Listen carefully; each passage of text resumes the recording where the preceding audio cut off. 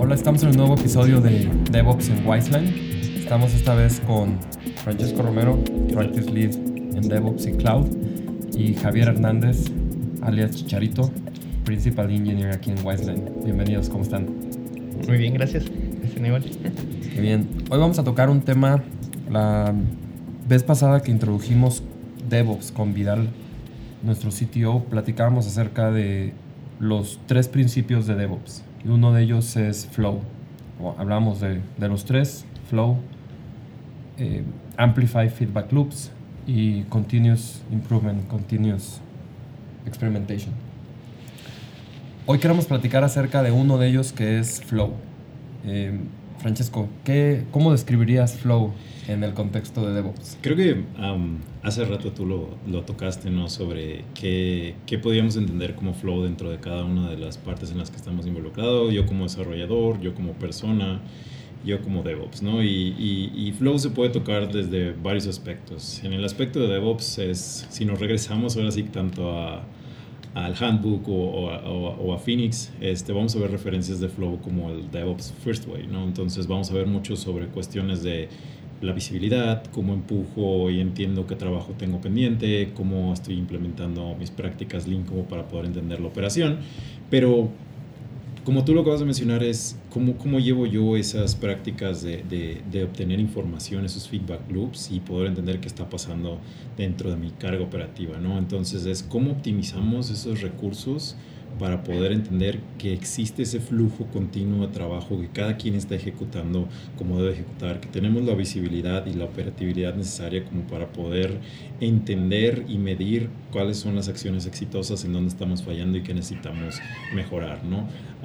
Se puede extender esto mucho más allá de la cuestión tecnológica de Continuous Integration, Continuous Deployment, y lo podemos ver cómo operativamente estamos siendo muy eficientes, tanto a nivel personal como a nivel ahora sí que de la práctica. Entonces es un overview muy escueto, pero más o menos es lo que estaríamos hablando.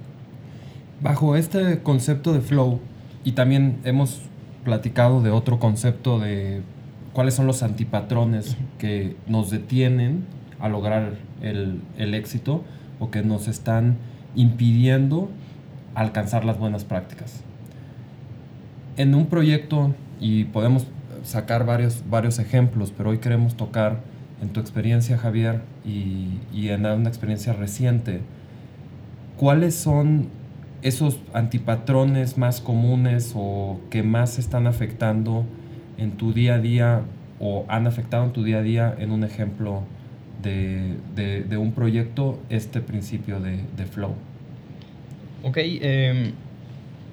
de los proyectos que me han tocado trabajar, ejemplos, se me ocurre uno en específico donde estamos trabajando con un proyecto que acumula varios de estos antipatrones. Diría el primero, que es no tener un poquito bien configurado, por ejemplo, la parte de versión o control de versiones. El no tener un ambiente de desarrollo local, puramente local, para poder hacer y deshacer. Y creo que este tipo de acciones son las que a un desarrollador nos impiden, pues, desarrollar rápido, por así, o escribir código, ver lo que está pasando. Y el tercer como elemento de estos antipatrones es el tiempo entre que tú ves un cambio, incluso en tu ambiente local, desde que tú ejecutas un cambio en código y lo ves reflejado ya sea en la pantalla o en el sistema. En el caso en el que estamos ahorita, por ejemplo, cuando empezamos este proyecto teníamos este retraso entre que escribíamos un código y queríamos ver nuestros cambios, de aproximadamente 25 minutos, porque teníamos que construir, compilar el sistema, esperar a que el servidor leyera todos los archivos, se hiciera el deploy, etc. Entonces, si lo si lo consideras de esta manera, si tienes un intento o puedes ver tus cambios cada 20, 25 minutos, realmente tienes dos cambios por hora que realmente puedes hacer, ¿no? Entonces, en un día normal de 8 horas, por así decirlo, son 16 cambios los que puedes ver, que si estás acostumbrado a un flujo de trabajo en el que realmente tienes un hot reloading, estás escribiendo código y lo estás viendo al mismo tiempo, pues se siente como una eternidad, ¿no? Y porque te distraes también, ¿no? Dejas de pensar en el problema, te desconcentras. Sí, y esos intentos realmente, si estás pegado a la pantalla esperando a que todo compile, ¿no? O sea, eso sería como cálculos.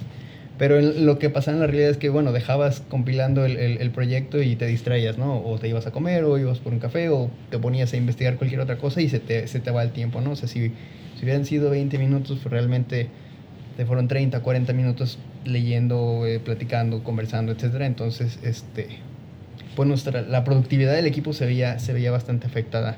En un equipo de 5, pues realmente impacta mucho, ¿no? Recién empezamos este proyecto, pues nuestras estimaciones eran bastante optimistas. Leíamos la descripción de lo que teníamos que hacer, el requerimiento, y decíamos, ok, pues sí alcanzamos a hacer una cantidad importante de tareas en cierto sprint, ¿no? Cierta semana. Pero después de irnos enfrentando con estos problemas a la hora de desarrollar, pues nos dimos cuenta que se estaba extendiendo demasiado, ¿no? Si esperábamos terminar 5 o 7 tareas en un par de semanas, realmente estábamos completando una muy apenitas. Entonces, ese tipo de antipatrones, de no poder estar viendo tus cambios rápido, o de tener que esperar una cantidad grande de tiempo para ver tus cambios, para experimentar, sobre todo si no estás tan familiarizado con el proyecto, con la plataforma, necesitas experimentar, necesitas que tus cambios no sean costosos en tiempo para poder romper las cosas de vez en cuando y decir, ok, ya voy entendiendo por dónde va el camino, y eventualmente te va haciendo más rápido, ¿no? En este caso es todo muy cuidadoso.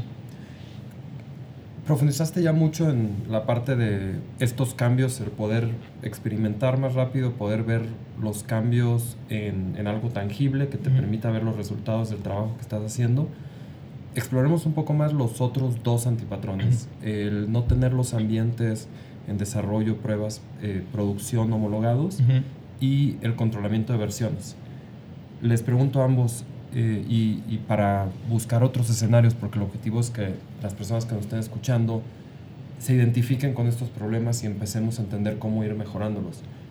¿Se les viene a la mente también, Francesco, algún otro ejemplo de cómo el mal manejo de versiones impacta el flow en los proyectos, o cómo, y algunas de las causas que a veces asumimos que tener un buen manejo de versiones debería ser algo fácil, pero las causas son las cosas que debemos de preocuparnos? Y también otro ejemplo de causas y problemas que veas en el poder tener esos diferentes ambientes que sean muy diferentes, que no permiten mantener un flujo constante, o por lo menos un ambiente un poco más eficiente. Creo que uno de los problemas que más me ha tocado enfrentar o ver al momento de hablar incluso con personas, desarrolladores o clientes es muchas veces la falta de experiencia e información. Sobre todo yo digo la información, ¿no? Creo que hay muy buenas intenciones, es un cambio trascendental y bastante representativo implementar un control de versiones. Pero una de las cosas que normalmente veo es cuando la gente llega y me dice, oye, acabamos de implementar Git, está súper bien, ahora tenemos todo versionado, y les pregunto, ¿y qué estrategia están siguiendo? Y automáticamente todo el mundo dice, estamos usando Git Flow. Y les digo, ¿por qué estás usando Git Flow? ¿No? Pues es que viene en la página de tutorial de Git, y entonces hay que utilizar Git Flow porque ellos están usando. Entonces cuando empiezo a platicarles que es una manera de trabajo distribuida, offline, un tanto colaborativa, pero no se espera que sea una respuesta real, o sea, porque estás obviamente intentando adaptar un modelo open source donde desarrollas cuando puedes, eres quizás no es una ocupación de tiempo completo, y les digo, bueno, pero ustedes se sientan uno al lado de otro, ¿por qué no se hablan entre ustedes y esperan ese modelo asíncrono, ¿no? Entonces es ahí donde intento platicar un poco más con ellos que quieren lograr, y les digo, también existen estas metodologías de trabajo utilizando una misma herramienta, ¿no?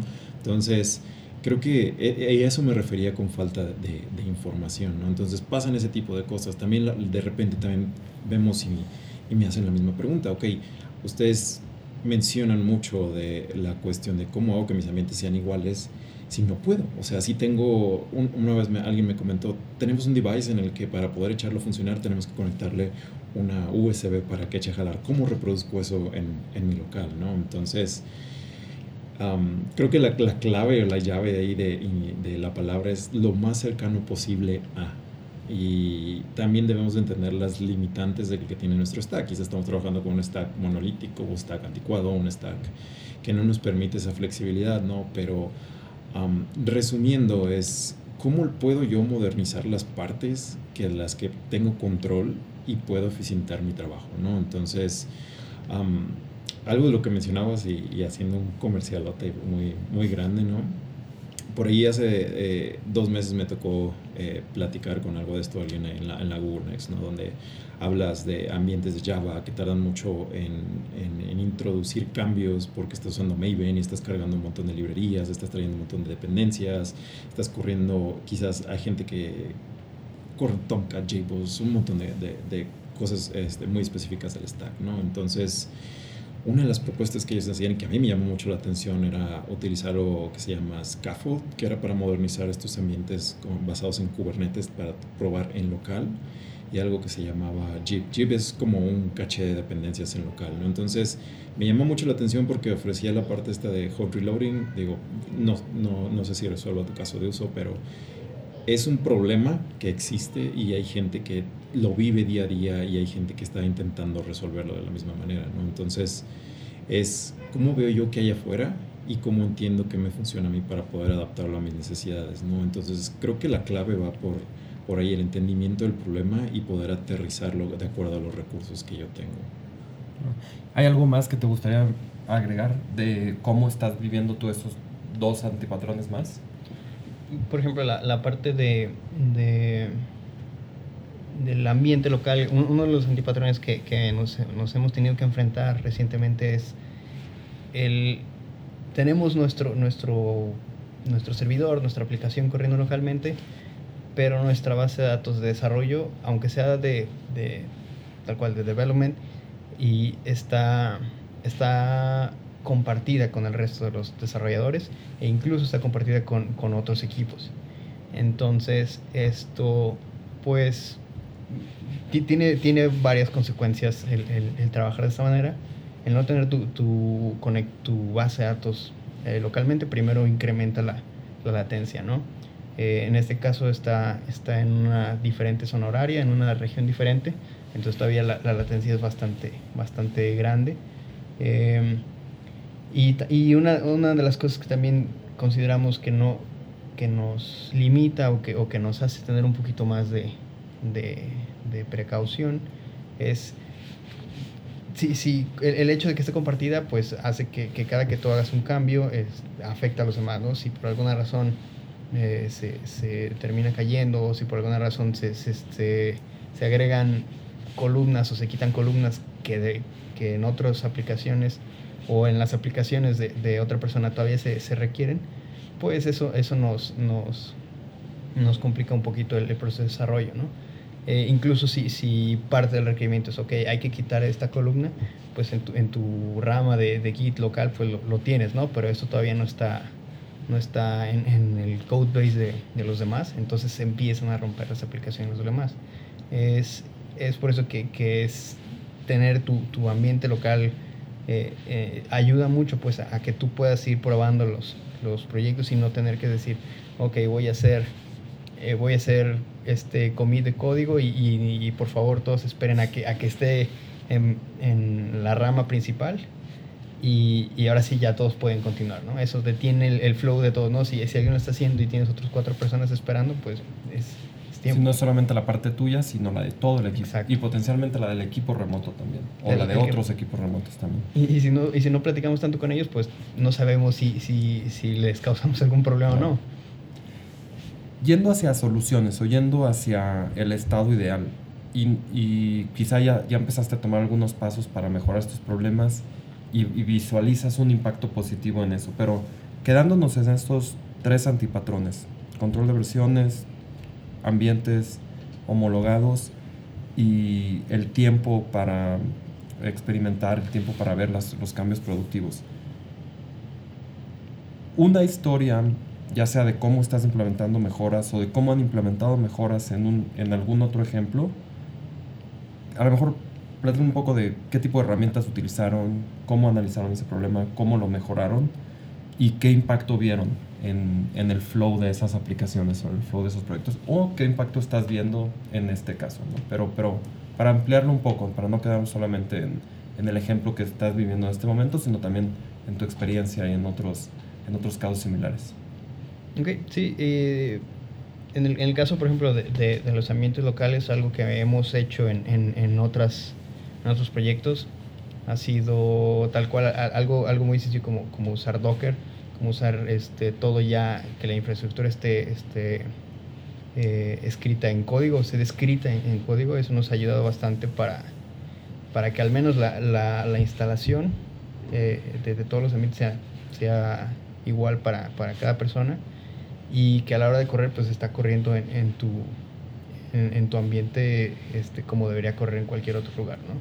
Eso ha sido una de las cosas que nos ha funcionado en otros proyectos. En este proyecto en específico hemos buscado el poder instalar pues la base de datos de manera local, y aun cuando el traerte los datos ha sido manual, o el hacer la sincronización entre la remota y la local ha sido manual, pues eso nos ha ido facilitando un poquito la vida. Ha sido una de las 2 acciones que hemos tomado en este proyecto y en otros proyectos. ¿Tú quieres agregar algo de ese caso o de algún otro de otro de los antipatrones que estamos mencionando? No, bueno, más bien sí. Creo que es un problema bien interesante la parte de base de datos, y que muchas veces obviamos, ¿no?, el acceso a ellos, y creo que es cuando nos enfrentamos a esos antipatrones que estás viendo, ¿no? Y la realidad es que incluso dentro de la misma literatura vemos mucho plática de aplicaciones, infraestructura, pero la que se va perdiendo es la de datos, ¿no? O sea, ¿cómo hago el continuous integration y el continuous delivery deployment de mi base de datos, ¿no? Si también necesito la facilidad, como tú dices, de poder hacer cambios, de poder validarla, de poder saber que tengo la versión, el esquema más reciente, los datos más recientes, ¿no? Entonces, sí es un tema que requiere mucha planeación y tecnología para resolver, pero requiere también, como siempre lo que hemos aquí dicho, es un cambio de hábitos y un cambio sobre todo de la perspectiva de cómo estamos abordando el problema, ¿no? Entonces es bastante interesante, pero creo que se puede trabajar también por ahí. Y también, o sea, el cambio de hábitos, también el cambio o la aceptación de decir, vamos a invertirle ahorita, y a lo mejor hacer las cosas que a veces es complicado vender o convencer a alguien. En este tiempo necesito dedicarle tiempo, necesito dedicarle esfuerzo a hacer esto, y a lo mejor no vas a ver valor de negocio inmediatamente, ¿no? Porque ese tiempo pareciera que es tiempo perdido, pero una vez que pasas como ese milestone o ese blocker, de repente todo empieza a fluir un poquito más rápido, y es como el compound interest, ¿no? Que se va acumulando, y eventualmente vas teniendo mucho más valor. Aun cuando al principio fue una inversión pequeña que no dio valor, es difícil convencer, pero después se paga solo. Sí, y creo que también está de nuestro lado, porque a mí me pasó, ¿no?, entender la causa raíz de por qué es el proceso, ¿no? A veces damos por sentado, sobre todo en el ámbito de servicios, ¿no?, de que, bueno, este stack ya está aquí y quizás no lo podemos tocar, ¿no? Y una vez que empiezas a preguntar esos por qué no lo podemos tocar, qué es lo que pasa de aquí, y luego te das cuenta de que nadie sabe por qué, ¿no?, sino porque simplemente alguien más lo hizo. Entonces, creo que, como tú dices, es una conversación interesante, a veces puede ser complicada sobre cómo puedes abordar e incluso sugerir otra herramienta, sugerir otro proceso, ¿no? Pero la idea, como estoy muy de acuerdo, de cómo estás agregando valor, cómo estás aportando a que las métricas sean más sanas, por ejemplo, que haya más flow, que haya mejores entregas, por hacer un pequeño cambio, ¿no? Entonces creo que sí vale la pena aventurarse a tener esas conversaciones. ¿Cómo estás solucionando el problema de poder acelerar esos ciclos de experimentación y poder visualizar tu desarrollo como en lo individual en este proyecto en particular? Lo que empezamos por hacer, y tiene que ver mucho con lo que decía ahorita Francesco, es nos entregaron un proyecto, un code base y un set de instrucciones, ¿no? Esto se corre así. Y tal cual decía, corre estos scripts, primero, luego y al final levantas el servidor, etcétera, ¿no? ¿Y por qué lo hacen así? Así ha estado siempre, ¿no? Las personas que lo entregaron tal vez no ni siquiera a lo mejor ellos lo hicieron, ¿no? Hasta les pasó lo mismo, se lo entregaron a ellos. Y tienes que ir indagando para ver qué hace cada script y decir, ok, nos dimos cuenta que cada que corríamos los scripts se hacía el build y se hacía el deploy de el montón de portlets que teníamos ahí, y realmente a veces nada más necesitamos cambiar uno, ¿no? O hacer el deploy o el build de uno en específico. Entonces, estar leyendo todos los scripts, estar leyendo qué hace cada uno, decir, ok, realmente de todo el script solo necesito esta parte, y vas creando scripts nuevos, vas creando scripts individuales a lo mejor, que es lo que hicimos, ¿no? Hicimos un script que en lugar de correr todos, corrieran el que necesitabas. Y eso nos pasó de un build de 15, 20 minutos a un build de 2, 3 minutos por cada uno. Son muchos servicios y portlets los que se están corriendo. Entonces, si cada uno se tarda 2, 3 minutos, pues ya se hace una suma bastante grande. Pero si identificamos cuál en específico queremos construir, pues realmente pues nada más construyes ese, te tardas 3 minutos y ha sido una de las mejoras que, o sea, si lo ves en porcentaje fue, lo redujimos al 10% casi. Yo considero que todavía está bastante lejos de lo ideal, pero bueno, seguimos buscando opciones, ¿no? A lo mejor lo que ahorita decías, buscar qué otras herramientas nuevas hay, cómo vamos a irlas adaptando para que pasar de los minutos a lo mejor a los segundos, y eso nos ayude a mantener un desarrollo más rápido. Y lo importante es saber que existe, lo importante es medirlo, para saber, estás dando seguimiento a una métrica, estás dando seguimiento a un tiempo que te está tomando, ya sabes que ya lo redujiste, hoy es el 10% de lo que era antes, pero sabes que puedes irlo mejorando, pero estás consciente de, ahí hay algo que hay una oportunidad para mejorar. ¿Quieres dar algún ejemplo de algún proyecto donde se haya creado una implementación, donde se haya hecho una mejora en cómo está administrando las versiones, que lograron tener un impacto positivo en el flow del proyecto? Versiones de software. Sí, un buen manejo del versionamiento en el equipo que haya mejorado el flow. Ya, sí. Actualmente estamos trabajando en un proyecto muy interesante donde creo que uno de los cambios más estratégicos que hubo y un tanto controversiales también fue de que en ese proyecto no se inició ninguna línea de código por parte de desarrollador backend, desarrollador frontend, desarrollador mobile, hasta que no hubo todo un foundation de infraestructura como código, manejo de contenedores, manejo de versiones y un layer común, llamémoslo así, de microservicios, ¿no? Entonces, ¿qué ha pasado con eso? Desde el principio logramos que los desarrolladores tuvieran una plataforma sobre la cual no tienen que preocuparse y pueden estar aventando ahora sí que código y automáticamente, mágicamente aparece dentro de la caja que tiene que estar, ¿no? Disponible, ya sea development, sea en staging, sea en producción, cuando caja diciendo contenedor, cluster, cualquier cosa, ¿no? Y una de las cosas muy interesantes que generó esa cultura o ese cambio es sobre todo en el aspecto de infraestructura como código, ¿no? Entonces ya tenemos varios clústeres operando, tenemos infraestructura, tenemos contenedores, tenemos ambientes serverless, tenemos un montón de complejidad dentro del ecosistema, ¿no? Pero estamos de acuerdo que hay una velocidad que va avanzando y no puedo empujar al mismo tiempo todos esos cambios, ¿no? Entonces,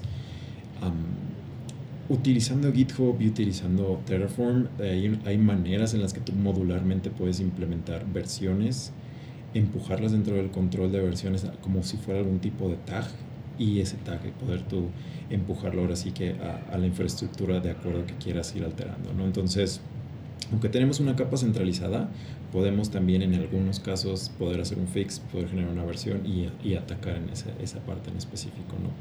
Para poder resolver cualquier improvement o un hotfix, por así decirlo, ¿no? dentro de la infraestructura. Creo que eso nos ha permitido avanzar bastante y poder ir modularizando poco a poco y generar esas capas de abstracción, ¿no?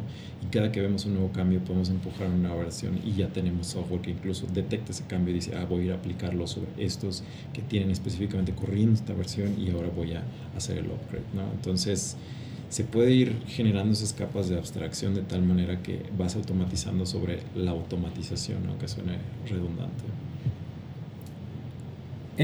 Hemos hablado de estos 3 antipatrones y del caso del tiempo que te toma en poder visualizar tus cambios o el producto de tu desarrollo. Estamos hablando de una métrica muy clara que es el tiempo. Y lo redujeron de 15 a 2 minutos y hay oportunidades de mejora. En el caso del versionamiento de control de código, versionamiento de software, y en el caso del control o de la homologación de los ambientes, ¿habría algo con lo que pudieran medirlo? ¿O hay alguna métrica que pudieran identificar para que quien está teniendo este tipo de problemas o quien estuviera interesado de mejorar el flow a través de revisar estos antipatrones pudiera identificar o empezar a medir de alguna forma? A mí se me ocurre para la parte de los ambientes, se me ocurre un par de métricas. Una que habíamos considerado en el pasado, que incluso, o sea, sí le hemos tratado de medir, es el tiempo que tarda un nuevo miembro del equipo en empezar a producir código o que su código esté en el codebase, ¿no? Desde que entra hasta que ya empezó a escribir código. Y eso tiene que ver con primero qué tan buena documentación tenemos, pero también qué tan fácil es que él tenga su ambiente de desarrollo en su computadora, ¿no? La idea es eso, ¿no? Que sea, ojalá en el primer día de que entras al equipo ya estés contribuyendo al código. Creo que sería de lo ideal. Y otra que en este momento se me está ocurriendo que no hemos, por ejemplo, medido, es la cantidad de, ya sea de comandos o de instrucciones o lo que sea que tienes que ejecutar para tener tu ambiente corriendo, ¿no? O sea, yo creo que idealmente tendrías que correr un comando y todo pasa, ¿no? O sea, todo tu ambiente se configura pues en tu ambiente local. O sea, la cantidad de pasos para poder ejecutar esos ambientes. O sea, te clonas el repositorio y tal vez con levantar Docker o con correr Terraform o lo que sea, es lo que ya tendrías tu ambiente corriendo, ¿no? A lo mejor nada más modificar los archivos de configuración local, etcétera, o los configuración de ambiente, y con eso debería ser suficiente. Y me ha tocado proyectos en los que tal cual son un par de pasos los que corres, ¿no? Incluso a veces hasta nomás npm install o lo que sea. Y hay otros en los que tienes que seguir un set de instrucciones muy, muy, muy específicos. Si se te pasa un paso, ya no funciona, o tienes que instalar, que ve a tal página, descárgate X versión específica. Si no estás corriendo una versión de Node específica, ya no funciona, o si estás corriendo otra versión de la base de datos, ya no funciona. O hay proyectos en los que también me ha tocado, estás tratando de echarlo a andar y no funciona, y ves en la documentación y hiciste todo una y otra vez y sigue sin funcionar, entonces tienes que ir a indagar y dices, ok, esto es lo que estaba mal, ¿no? Entonces, yo creo que esos son los dos partes del espectro, ¿no? Es algo que se me ocurre que podríamos empezar a medir. ¿Se te ocurre alguna otra métrica o algún otro punto donde poder empezar? Está muy interesante esa parte de... No lo había pensado así, aunque es bien evidente, ¿no? La complejidad para empezar un proyecto y qué tan viable es una documentación para saber qué está entregando, ¿no?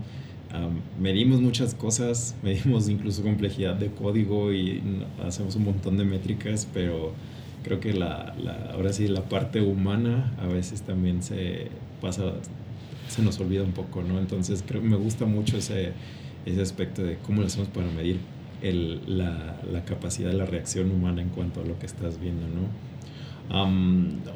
Creo que al día de hoy es algo que me gustaría explorar. Yo por mi parte soy de adaptarme a la tecnología que estemos usando y al stack que estemos utilizando y lo que tengamos, basar esas métricas, ¿no? Porque muchas veces queremos sacar métricas más holísticas, pero a veces nada más tenemos acceso a un pedazo de información, ¿no? Que puede ser también parte como la industria de servicios, que solo tenemos acceso, a veces vamos a tener acceso a todo el desarrollo, a veces vamos a tener acceso a una parte del desarrollo, ¿no? Pero es qué tan adaptables somos, y me gusta mucho, vuelvo a insistir, la parte humana de cómo la medimos para saber que realmente está generando un impacto, ¿no? Claro, identificar que hay áreas de oportunidad y después poder empezar a trabajar sobre ellas. Muchísimas gracias. No sé si quieran agregar algo más acerca de este tema. Bajo el principio de Flow, alguno de los antipatrones que estamos observando, cómo estamos trabajando en Wiseline para mejorarlos, y también qué podemos empezar a medir para identificar estos problemas en otros clientes y en otros tipos de proyectos. ¿Les gustaría agregar alguna cosa más antes de terminar? Yo creo que internamente estamos logrando ver que los equipos están teniendo una mejor adopción o un mejor, la palabra awareness, de que medir estas cosas se vuelve más esencial, ¿no? Sobre todo cuando vemos que la competencia, incluso nosotros mismos, los tiempos de desarrollo con metodologías ágiles cada vez son más y más cortos. Vemos desarrollos de 2-3 meses, semanas, cuando antes eran de años. Tener estas métricas en mente nos hace mejores y nos genera esa iniciativa, como tú dices, de querer mejorar, porque sabemos que no podemos perder el tiempo. Ya no podemos simplemente decir, si tarda 30 minutos en compilar, no pasa nada, ¿no? De todas maneras tengo un año para desarrollar este sistema, que ya no pasa, ¿no? O sea, nos preocupamos porque decimos tengo 2 semanas para entregar, tengo un día para entregar esto, ¿no? Y internamente nuestros equipos creo que cada vez se encuentran mejor habilitados. La tecnología nos ha ayudado bastante a poder entender y medir qué es lo que estamos entregando y tener un mejor conocimiento de cuáles son esos patrones, esos conocimientos, ¿no? Teniendo las personas adecuadas, con el mindset adecuado, podemos lograr cambios significativos. De mi parte, yo creo que Flow tiene que ver mucho con Developer Happiness. Alguna vez platicando aquí en los pasillos de Wiseline, hablábamos de eso, ¿no? De ojalá todos los proyectos estuvieran orientados u optimizados para que el desarrollador pueda trabajar de manera no necesariamente feliz, sino sin tener que batallar con el código, sin tener que estar con esa frustración a veces de decir, tengo que lidiar con esto.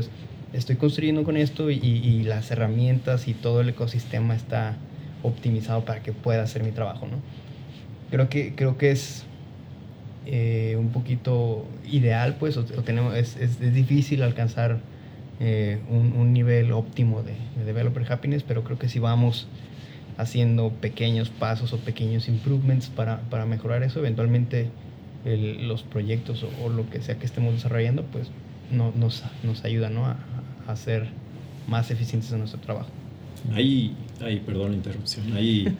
Ahorita que lo mencionas, hay un libro que se llama Flow, The Psychology of Happiness, que está muy interesante y habla de...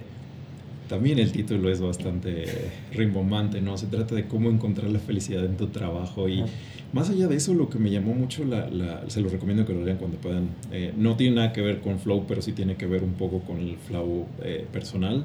Es un estudio un tanto científico y un tanto también una parte empírica de cómo las personas reaccionan a su trabajo y qué acciones están haciendo para encontrar ellos mismos un significado de lo que están haciendo. Entonces el giro del libro está muy interesante porque te explican cómo es de que hacen mucho la referencia a alguien que escala rocas en cómo encuentra la felicidad y lo miden, pues, o sea, niveles hormonales, niveles en la sangre de sustancias, etcétera, ¿no? Y encuentran que hay una correlación de a qué nivel ejecutan y de acuerdo a la experiencia de las personas, de acuerdo a los retos que encuentran, es como ellos cambian su flow y se adaptan, ¿no? Y cómo llega un momento donde alcanzan como esa plenitud, pero también llega un momento donde pueden tener caídas. Está interesante. Qué interesante.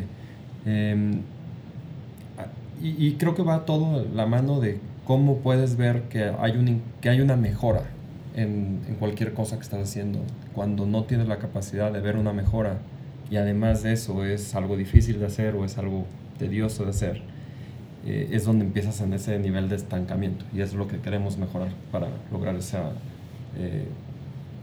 felicidad, disfrutar lo que estás haciendo, ¿no? Al fin y al cabo tiene que ver con la capacidad de impacto y la capacidad de mejora. Pues muchísimas gracias, Javier y Francesco. Creo que tenemos muchísimas cosas más que hablar de aquí. Obviamente podemos seguir explorando los diferentes principios, podemos buscar más antipatrones. Hoy hablamos de algunas herramientas que creo que valdría la pena rescatar y poder platicar más acerca de ese tipo de herramientas que estamos utilizando en Wiseline y dónde las podemos recomendar, cuál ha sido nuestra experiencia, qué nos gusta, qué no nos gusta, y con eso poder seguir avanzando sobre estos escenarios y poder compartir nuestra experiencia alrededor de DevOps. ¿Les parece bien? Okay. Muchísimas gracias.